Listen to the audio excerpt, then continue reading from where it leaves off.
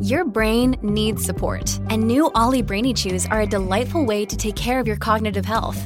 Made with scientifically backed ingredients like Thai ginger, L-theanine, and caffeine, Brainy Chews support healthy brain function and help you find your focus, stay chill, or get energized. Be kind to your mind and get these nootropic chews at ollie.com. That's OLLY.com. These statements have not been evaluated by the Food and Drug Administration. This product is not intended to diagnose, treat, cure, or prevent any disease.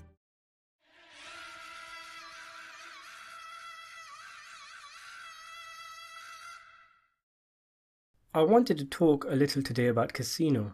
It's probably not worth an entire video on it, but there's an interesting metaphor I noticed in the film relating to Hollywood itself. One of the intentional analogies that director Martin Scorsese placed in the film, which he has spoken about in the past, is the comparison of the events in the film with the biblical expulsion of characters from heaven. There are numerous images in the film that support this, like the shot of the casino players leaving the casino being shot with heavy white light behind them, Remo Gaji, the highest ranking gangster in the film whose word is law, being filmed often with a heavenly light above him, and even Las Vegas directly being labelled as paradise. The film is Scorsese's Paradise Lost, and the concept that the likes of Sam Ace Rothstein and Nicky Santoro had anything they wanted, and they ruined it through their own greed and mishandling, gives the film a poignant feel and highlights the influence of pictures like the Roaring Twenties. In both films, there seems to be a sentiment that in spite of how repugnant, violent and degenerate the characters are, they were part of a vibrant and undeniably exciting era that has been replaced with something sanitized and far more dull.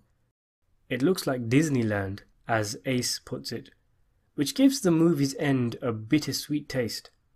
It's tragic that these guys had the keys to the palaces and kingdoms and let it slip through their fingers.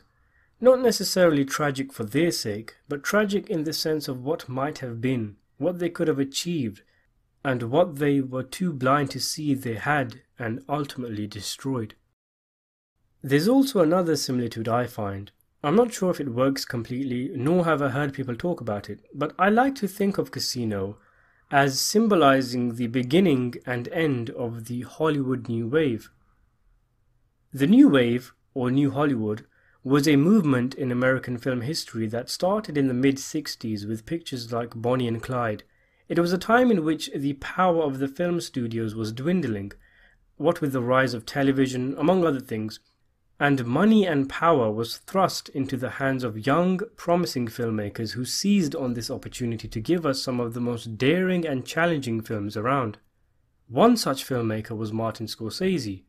The New Hollywood enjoyed critical and commercial success, and it was seen as a revival of Hollywood. Films were highly personal and stylized, each filmmaker bringing his own stamp to the table.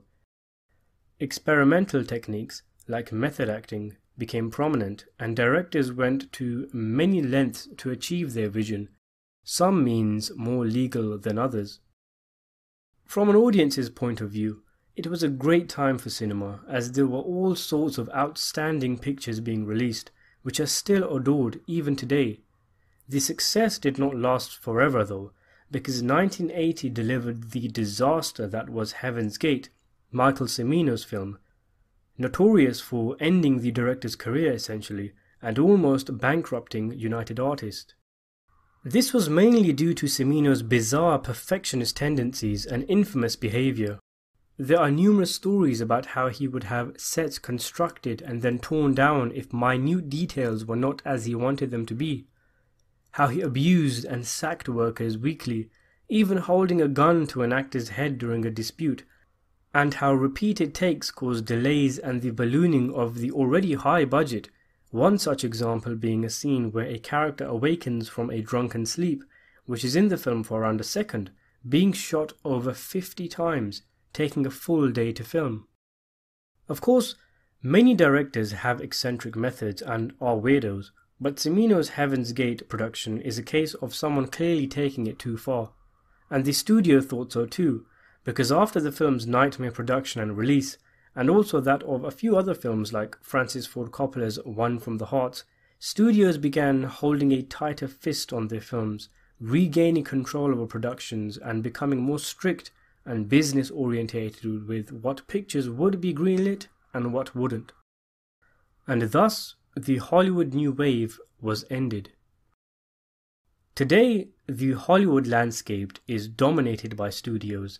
To such an extent, many filmgoers go to the cinema to see the latest Marvel movie, the latest Pixar movie. In other words, watching a film because of the studio producing it as opposed to the director directing it. Some of the most common complaints regarding modern Hollywood is that films don't feel creative, that they're sanitized and sterile, similar to Rothstein's complaints about modern casinos at the end of the film, and the filmmakers aren't given enough creative control. In fact, many filmmakers leave Hollywood and choose to go to streaming platforms like Netflix and working in television, where they may not get the budgets they once did, but have the creative freedom, and they're happy. Now, if you didn't already know this and now do, you can clearly see the similarities between these events and that which take place in Casino. In Scorsese's film, the bosses send out their young men, street guys as the film puts it, to Vegas to milk the cash cow. Rothstein is given the casino, and Santoro chooses to bully and steer his way to becoming the boss of the entire city. The Vegas mob has it all.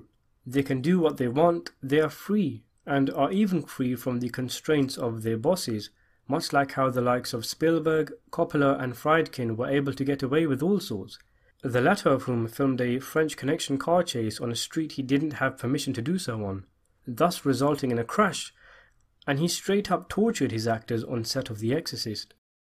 Much like the Hollywood suits, the mafia bosses in Casino end up being fed up with the attention, noise and straight up lack of discipline by Nicky Santoro, and pull the plug on both his operation and his life, not to mention dozens of other mobsters also.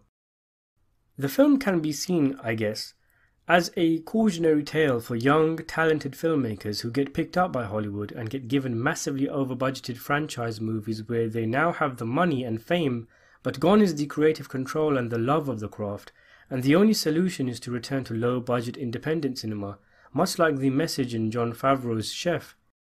Nicky and Sam were content before Vegas, and it's only through Vegas and everything that came with it that their relationship sours and they get all sorts of unnecessary headaches. The film itself feels stuffed and gaudy, extravagant, a lot more excessive and, for the lack of a better word, Hollywoodized than Goodfellas, the predecessor it is often compared to. The music is wall to wall, the soundtrack is wacky, the suits are glamorous and glitzy. It feels intentionally overindulgent and outrageous. Heck, there's 2 narrators in the film. At one point 3. And they even have Joe Pesci essentially playing the same popular character he played in Goodfellas the second time round.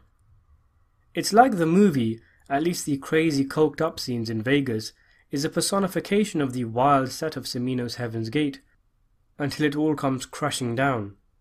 Or a filmmaker playing around with all of his new toys, but lacking the heart and the passion and the desire to tell stories that drives a film director. And sometimes, like with Ace at the end of the film, and the likes of John Woo and M. Night Shyamalan, sometimes it's better to stop, go small, and go back to what you love doing where the power is in your hands. And sometimes, like with Martin Brest, Michael Cimino, and Nicky Santoro, you don't get that opportunity, and you're punished for your mistakes, and axed. Anyway, it's a perspective I found interesting, and something I thought about when rewatching the movie. Casino as a metaphor for the Hollywood New Wave through Nicky Santoro, or for indie filmmakers who make the jump to big budget Hollywood through Sam Ace Rothstein. I think it works. Thanks for watching.